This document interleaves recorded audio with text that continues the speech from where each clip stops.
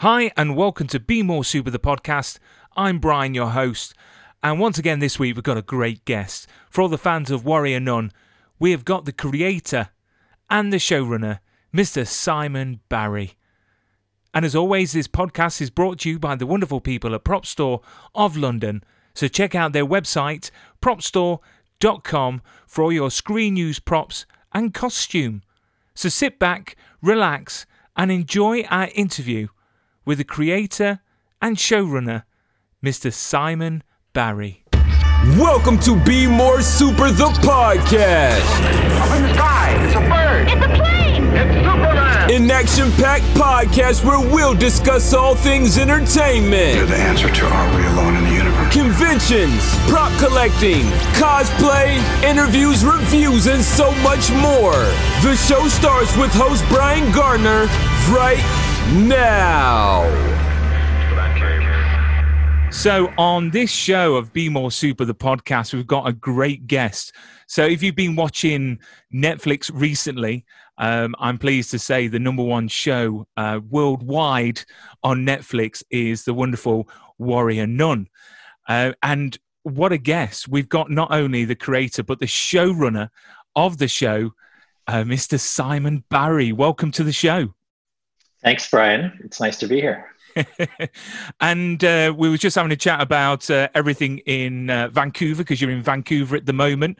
Yep. How does it feel like having a show that is now number one worldwide? Strange. It's a little bit bizarre. I mean, you always hope when you're making a show like this, starting in the writing room and when you're filming it, that what you're doing will catch on and people will find their way into it. And so when it, and I've made many shows that didn't. So Right. when it does, it's kind of nice that you're being seen and heard, and that the stories that you've spent a lot of time and energy working on have an audience is the best reward you could ask for, essentially.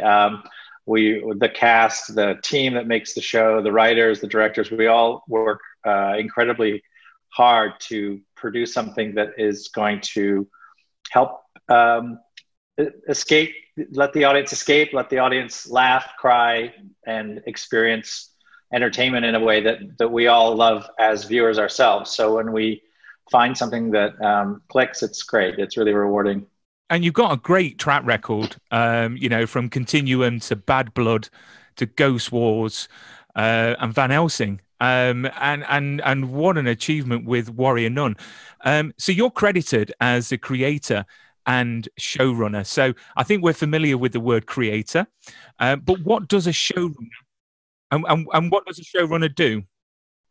Well, as you know, from the point of view of this story in particular, we adapted it from a graphic novel. So Ben Dunn created the graphic novel. We adapted it into television, which is my job as a creator. And then as a showrunner, really, the showrunner job is kind of like, I guess you could say, like the director on a feature film.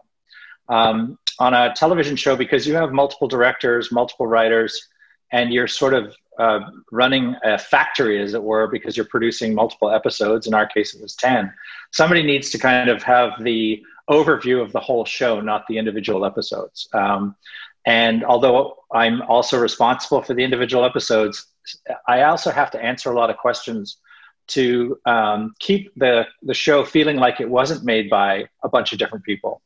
In this case, there's over 100 on the crew, and we have half a dozen writers, we have half a dozen directors. So it's kind of almost like you're trying to keep everything as if it was coming from one brain, even though it's coming from many, many brains. And that's really just me being kind of like a conductor sometimes, making sure that all the artists that are there, and many of them, have all the information they need to work in sync with everyone else. So whether that's getting, written material out in a timely manner for the production team, the artists who are going to build sets and design the visual effects and find locations, or whether it's working with hiring and selecting the directors and the cast and helping them understand the goal of the show, the long view of the show in terms of what we're gaming for.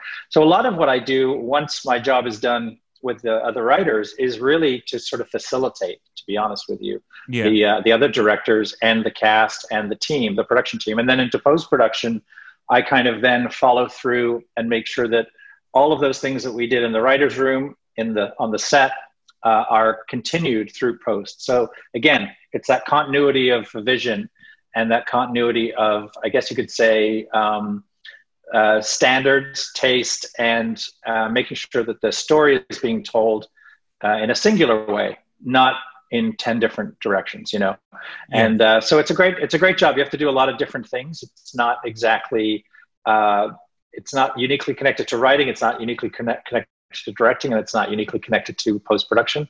Kind of encompasses all of those things. But I love it. It's a great job. It's a hard job, but it's a very rewarding job when something like this happens. Exactly. I mean, what made you bring Warrior Nun to the screen? Because it was a novel back in the 90s, and now, it's a smash hit globally. How did you come across the project, the story? Well, I wasn't aware of the graphic novel myself until a friend of mine who's a movie producer approached me as a writer and said, look, I have this film I'm trying to do. It's an independent, gritty movie called Warrior Nun. And I was immediately like, that sounds unique and interesting. And he was trying to get this film made in Europe. And he asked me if I would read the script and maybe give him notes and maybe help fix the script. And he's an old friend. So I said yes. I don't normally say yes to a lot of people who just ask me that. So I read the script, and what I realized was that there was so much Warrior Nun mythology that was so interesting, and there was so much time and energy being spent in the script, which was only 100 pages, to service that I went back to him and I said, I don't think it worked as a movie because you've got 50 pounds of things and you're trying to put it in a 10-pound bag. Would you consider this as a TV show? And he said yes. And I was making TV at the time, so it made sense that I would kind of choose that angle. And then I made my production company in Vancouver. We made a deal with him to get the television rights, essentially, and that way we could shop them. And Netflix was one of the first places we presented the idea of Warrior Nun as a TV show. And they, I think, saw the same thing that I saw, which was this intriguing title and a mythology and a structure that could sustain many hours of television. And so that was kind of, in a weird way, the opposite of what the movie could do. We were able to succeed in the television version. And what was the biggest challenge of bringing Warrior Nun to the screen? Or was it just, an easy process? No, it's very easy. It's, I think for me, in this case particularly, we have such a strong cast, and the cast really is carrying this show. I mean, we have a lot of great locations. We shot in Spain, which was wonderful. We have great visual effects and some great storytelling. But the cast in the show, as compared to maybe other shows, are really, I think, have the burden of the show's success because they are so unique and so interconnected in terms of the storytelling that we really needed a great cast. And the challenge for me, I think, was making sure that we found someone like an Alba who was, especially when we were dealing with a situation where we were approaching unknowns for the most part, people who weren't household names. So to find that, and I have to say we had an amazing casting team in LA, London, and Spain that really helped us scour the planet almost for the women in the show, who are all, I think, fantastic. And it's just rare, I think, that you find from, kind of a big pool of unknown talent, so many great actors that are kind of perfect for this show, So that part was, I think, probably the most stressful for me, was knowing that was really important to the success of the show.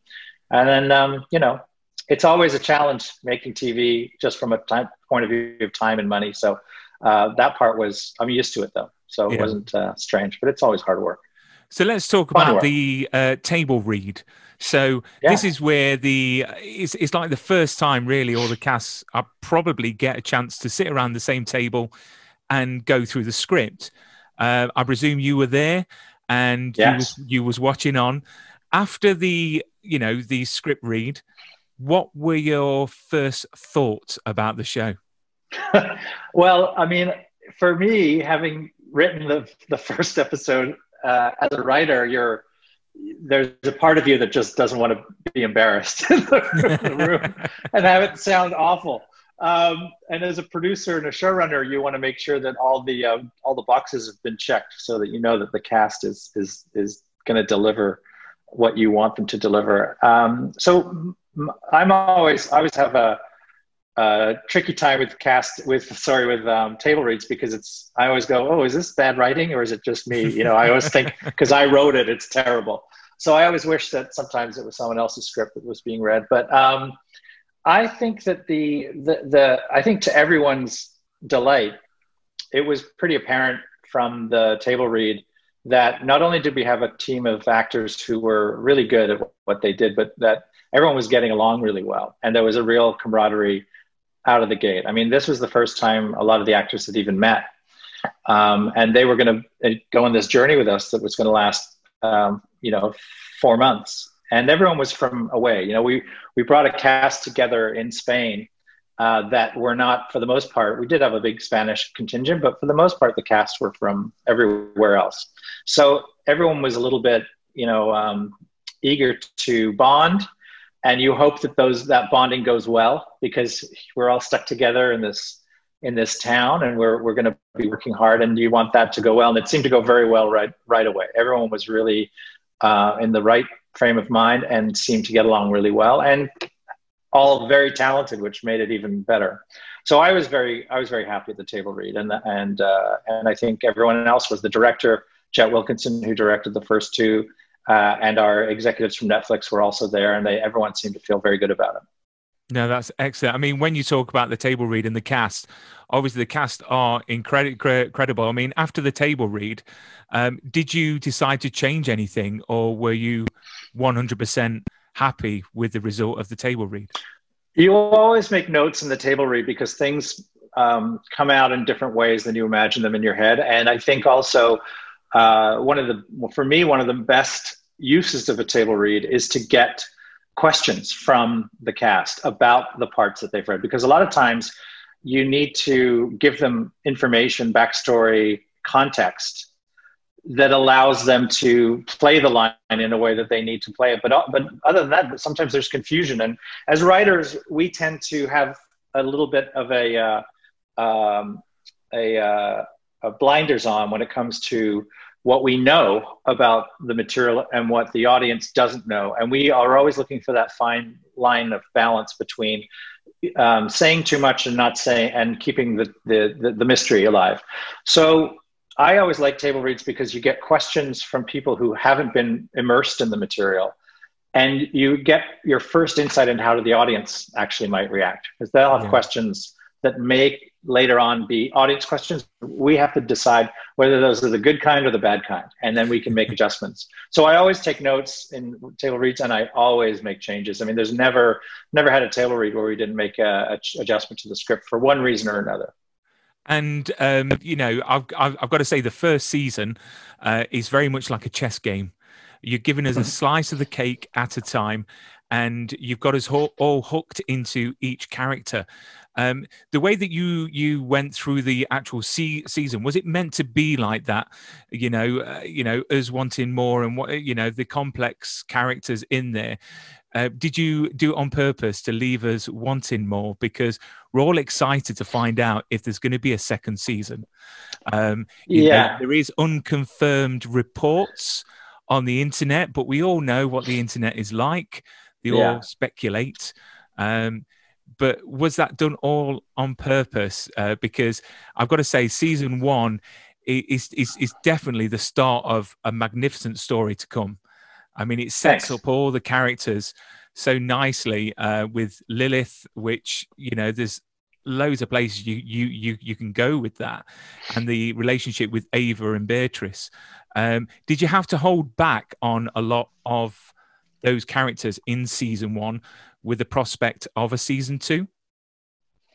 Well, we always start the writing process in the writing room with the understanding that we are never guaranteed a season 2. So you want to make sure that you tell a great story in season 1, but you also want to build in success. You don't want to plan for failure. And at the beginning of the writing room of Warrior Nun, we knew that Netflix was keen on us building to an open ending, in the sense that we could do a cliffhanger, but there are no guarantees, obviously, that Netflix will renew the show. But having the permission to do that is nice as writers, because you do feel that, okay, well, we're getting a bit of a nod from the network to aim for success, to aim for continuation, which is good. So it gives us writers kind of the permission to tee up things like you've described. Where are these characters going to go? What's going to happen with these storylines? So to answer your first part of your question, yes, it's all designed, and it's all designed months and months and months before we go to camera.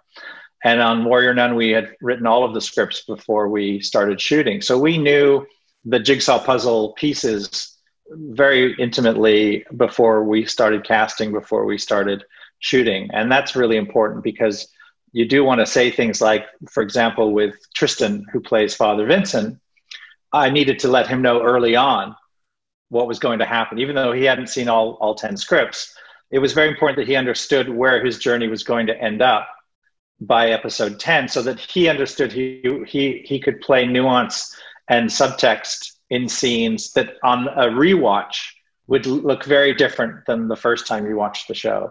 So we did that a lot in the show. And if you watch the show a second time from the point of view of knowing what happens in season 1, you'll see things you didn't see the first time, because you have knowledge of things that you have now.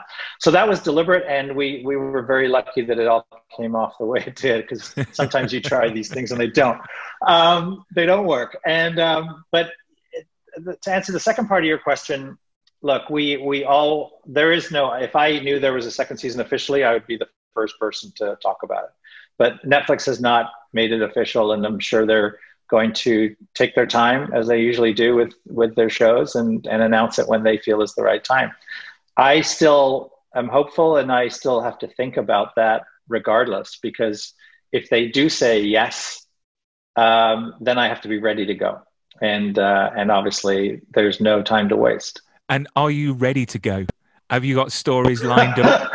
Have you got a big black book full? There is a big book full of ideas, actually. And what happens invariably, and this has happened in every writing room I've been a part of, is by the end of the first season, you have way more ideas than you can put into the season that you're writing and making. So you hang on to those ideas, and there's a very robust conversation in the writing room about, what if we get a season 2, and what direction do we want to go in, and how are we teeing up seasons 2, 3, 4, and beyond with these characters, and where we'd like them to go if there was a hard end point. What would we like to see happen to Ava? What would we like to see happen to the other girls? So that's the natural function of the writing room. You can't really avoid it, because we get caught up in it too as writers. We get caught up in the excitement of possibility, and it helps inform what we're writing in season 1 to imagine what's going to happen in season 2 and 3 and beyond. Excellent. And so talking about location, Spain, what a beautiful choice. Why Spain, and how easy was it to film there? Because I've lived in Spain. I know what the local councils. Lucky you. Yeah. And the mayors are like. I mean, did they welcome you with open arms, or was it a bit of a struggle to get access to certain locations? Well, we knew we wanted to shoot in Europe from the beginning, because it's a story which has a 1,000-year history backstory. And there's no way you can really connect that to something in North America or other parts of the world that don't connect to sort of the history of Christianity and the Crusades. So for me, Spain was almost always my first choice, because I knew that it was going to be very film friendly too, because Spain has a great reputation. A very close friend of mine, one of my best friends from my childhood, was one of the DPs on Game of Thrones, Greg Middleton, and he had filmed in Spain. So I was actually visiting Belfast and the set of Game of Thrones when I found out that Netflix had said yes to Warrior Nun. And of course, I was with all these people making Game of Thrones in the final season who all said, "Oh my God, you have to go to Spain. It's the best. And if you go, you have to shoot with this company that we shot with, Fresco Films." So that was sort of the way we got into working with, I think, the best production service company in Spain. And they, because they had done Game of Thrones, they had access to great locations and they had great relationships in the government. And they had a great track record of proving that Spain is a film friendly and a wonderful, shooting experience. So that was our ticket into Spain. And through Fresco, we got to really piggyback on the success of the Game of Thrones team and the good people that had been part of that. And so we were given access to places that we were just sort of riding the coattails, and that made things a lot easier. But Spain was very, very a pleasant place to shoot. I loved the people there. The crew were insanely good, world-class artists, and obviously the food and the locations are out of this world. And with the novel being written by Ben Dunn, was he involved in this project at all? And has he seen it, and what does he think? So, well, early on in the writing room, we invited Ben into a video conference just to meet everyone because we were basing this on his graphic novel. We took a very big departure from what the graphic novels are. Yeah. We basically decided to use the universe of Warrior Nun and not necessarily use the stories from the book.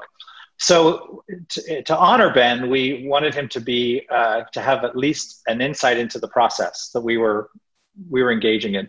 So early on, he came into the writing room via a video chat and asked us some questions, and we kind of walked him through how a television show gets made, which is something he had never been part of.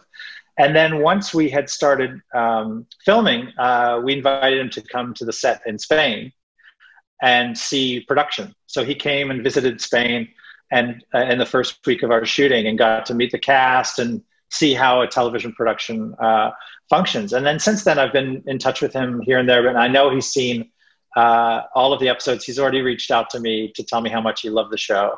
And I'm very happy that he has. But yeah, we weren't going to try and reproduce what he had done in his book. Yeah. We were really trying to more honor the universe of Warrior Nun with our show, because some things in the book just are unfilmable, I guess you could say. And if we did get a season 2, because it would be madness if we didn't, because I agree. It'd be number one worldwide. And it's such an amazing show. Where would you like some of the characters to go? Can you give us any inkling or any idea of what you would be building on in the way of characters like Beatrice or Lilith or Ava? Well, I think the easy question is, if you look at the things we set up in season 1 with all of these characters, there are unanswered questions and there are tracks that have been, I guess you could say, established for these characters and their relationships. So we would, number one, before we did anything different, we would want to honor that, honor the journey that Ava's on, because she's just gone up against, the devil in not in so many words. And she has finally assumed the mantle of her situation for the first time, kind of. So she has to deal with that. I think with Lilith, obviously you have something has happened to her. She's transforming in a way that is a mystery to her and a mystery to the other girls. And it has not yet played out. So that has to play out.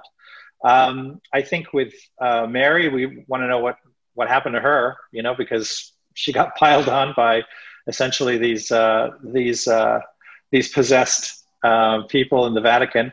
And Beatrice and Ava's relationship, I think there's a hint of obviously a very, very strong bond there that we definitely want to play out and continue exploring.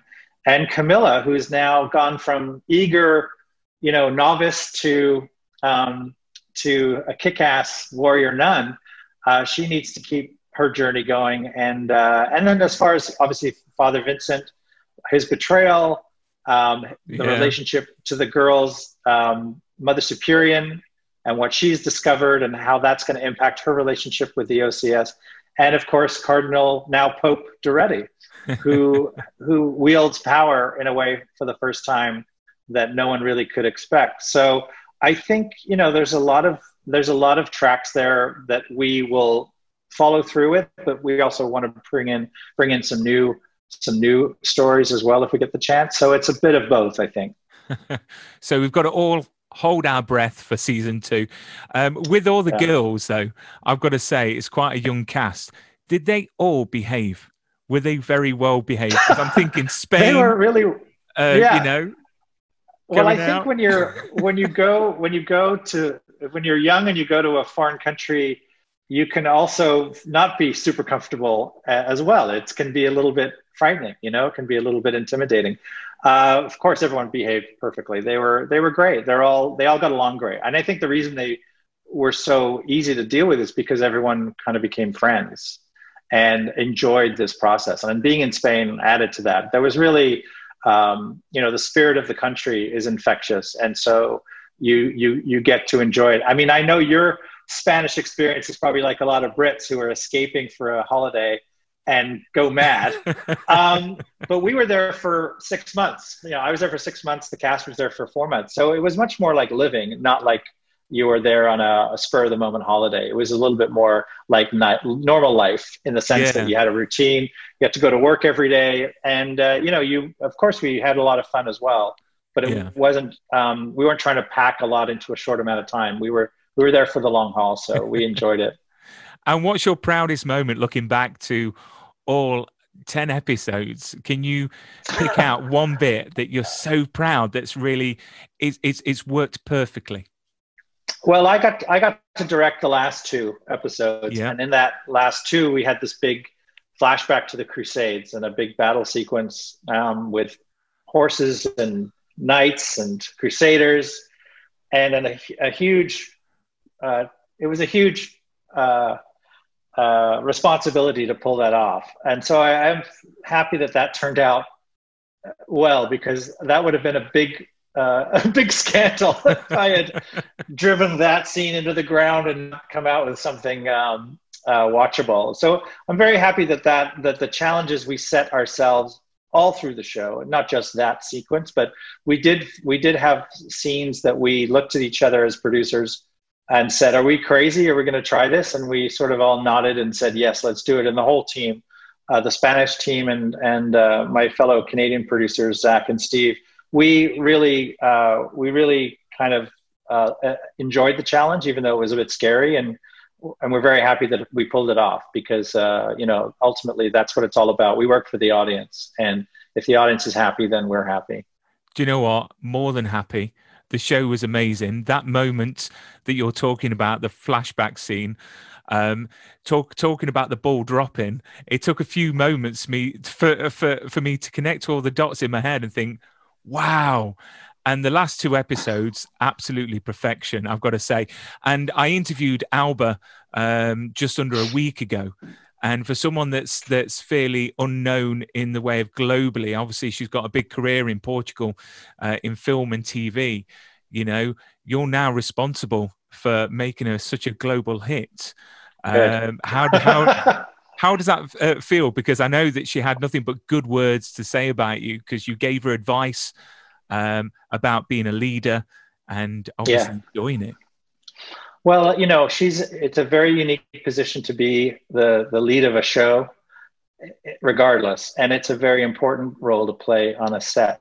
And for someone as professional and as dedicated as Alba, I think she took to it like a fish to water. She was so engaged and so keen to be that leader and be responsible for herself and for her performance and for the kind of, I guess you could say, the spirit of the show, that it was a natural fit. So, and she's so talented. I mean, she's probably one of those, you know, this might be the moment in her career where her talent when we were making the show was, as you said, unrecognized by the rest of the world, but now everyone's going to know. So it's kind of a moment in time where you get to be anonymous and then it's all over. She's deserves every kudo that's sent her way. She's just a pleasure to work with, can act as well as anyone I've ever worked with, and is a pleasure to work with as a professional and as a human being. So yeah, I can't say enough good things about her. I mean, she made the show, I think, as special as it is. So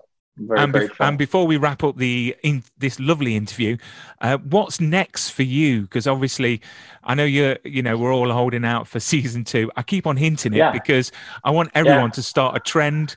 Hashtag season 2 Warrior Nun. Let's get everyone behind it. But what's next for you work-wise?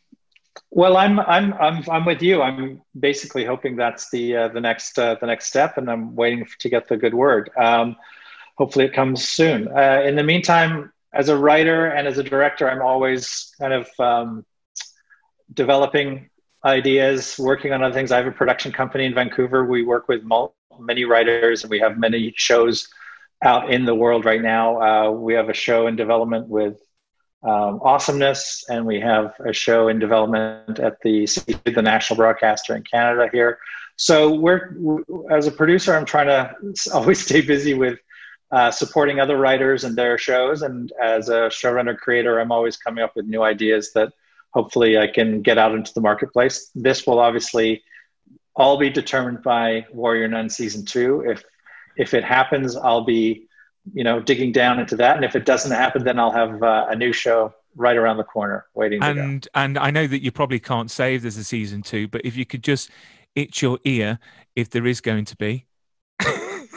Well, I want there to be, but there's no reason for me to tell you there isn't if there is. I mean, honestly, I haven't been told. So I will be shouting it from the rooftops when I get told. Okay. We will keep our ears to the ground, and let's hope for season 2. Simon, thank you so much for taking time out of your busy schedule to chat with me today. All the best. Stay safe and healthy, and fingers crossed for season 2. All right. Thanks again, Brian. I appreciate it. Bye. Thank you. Bye-bye.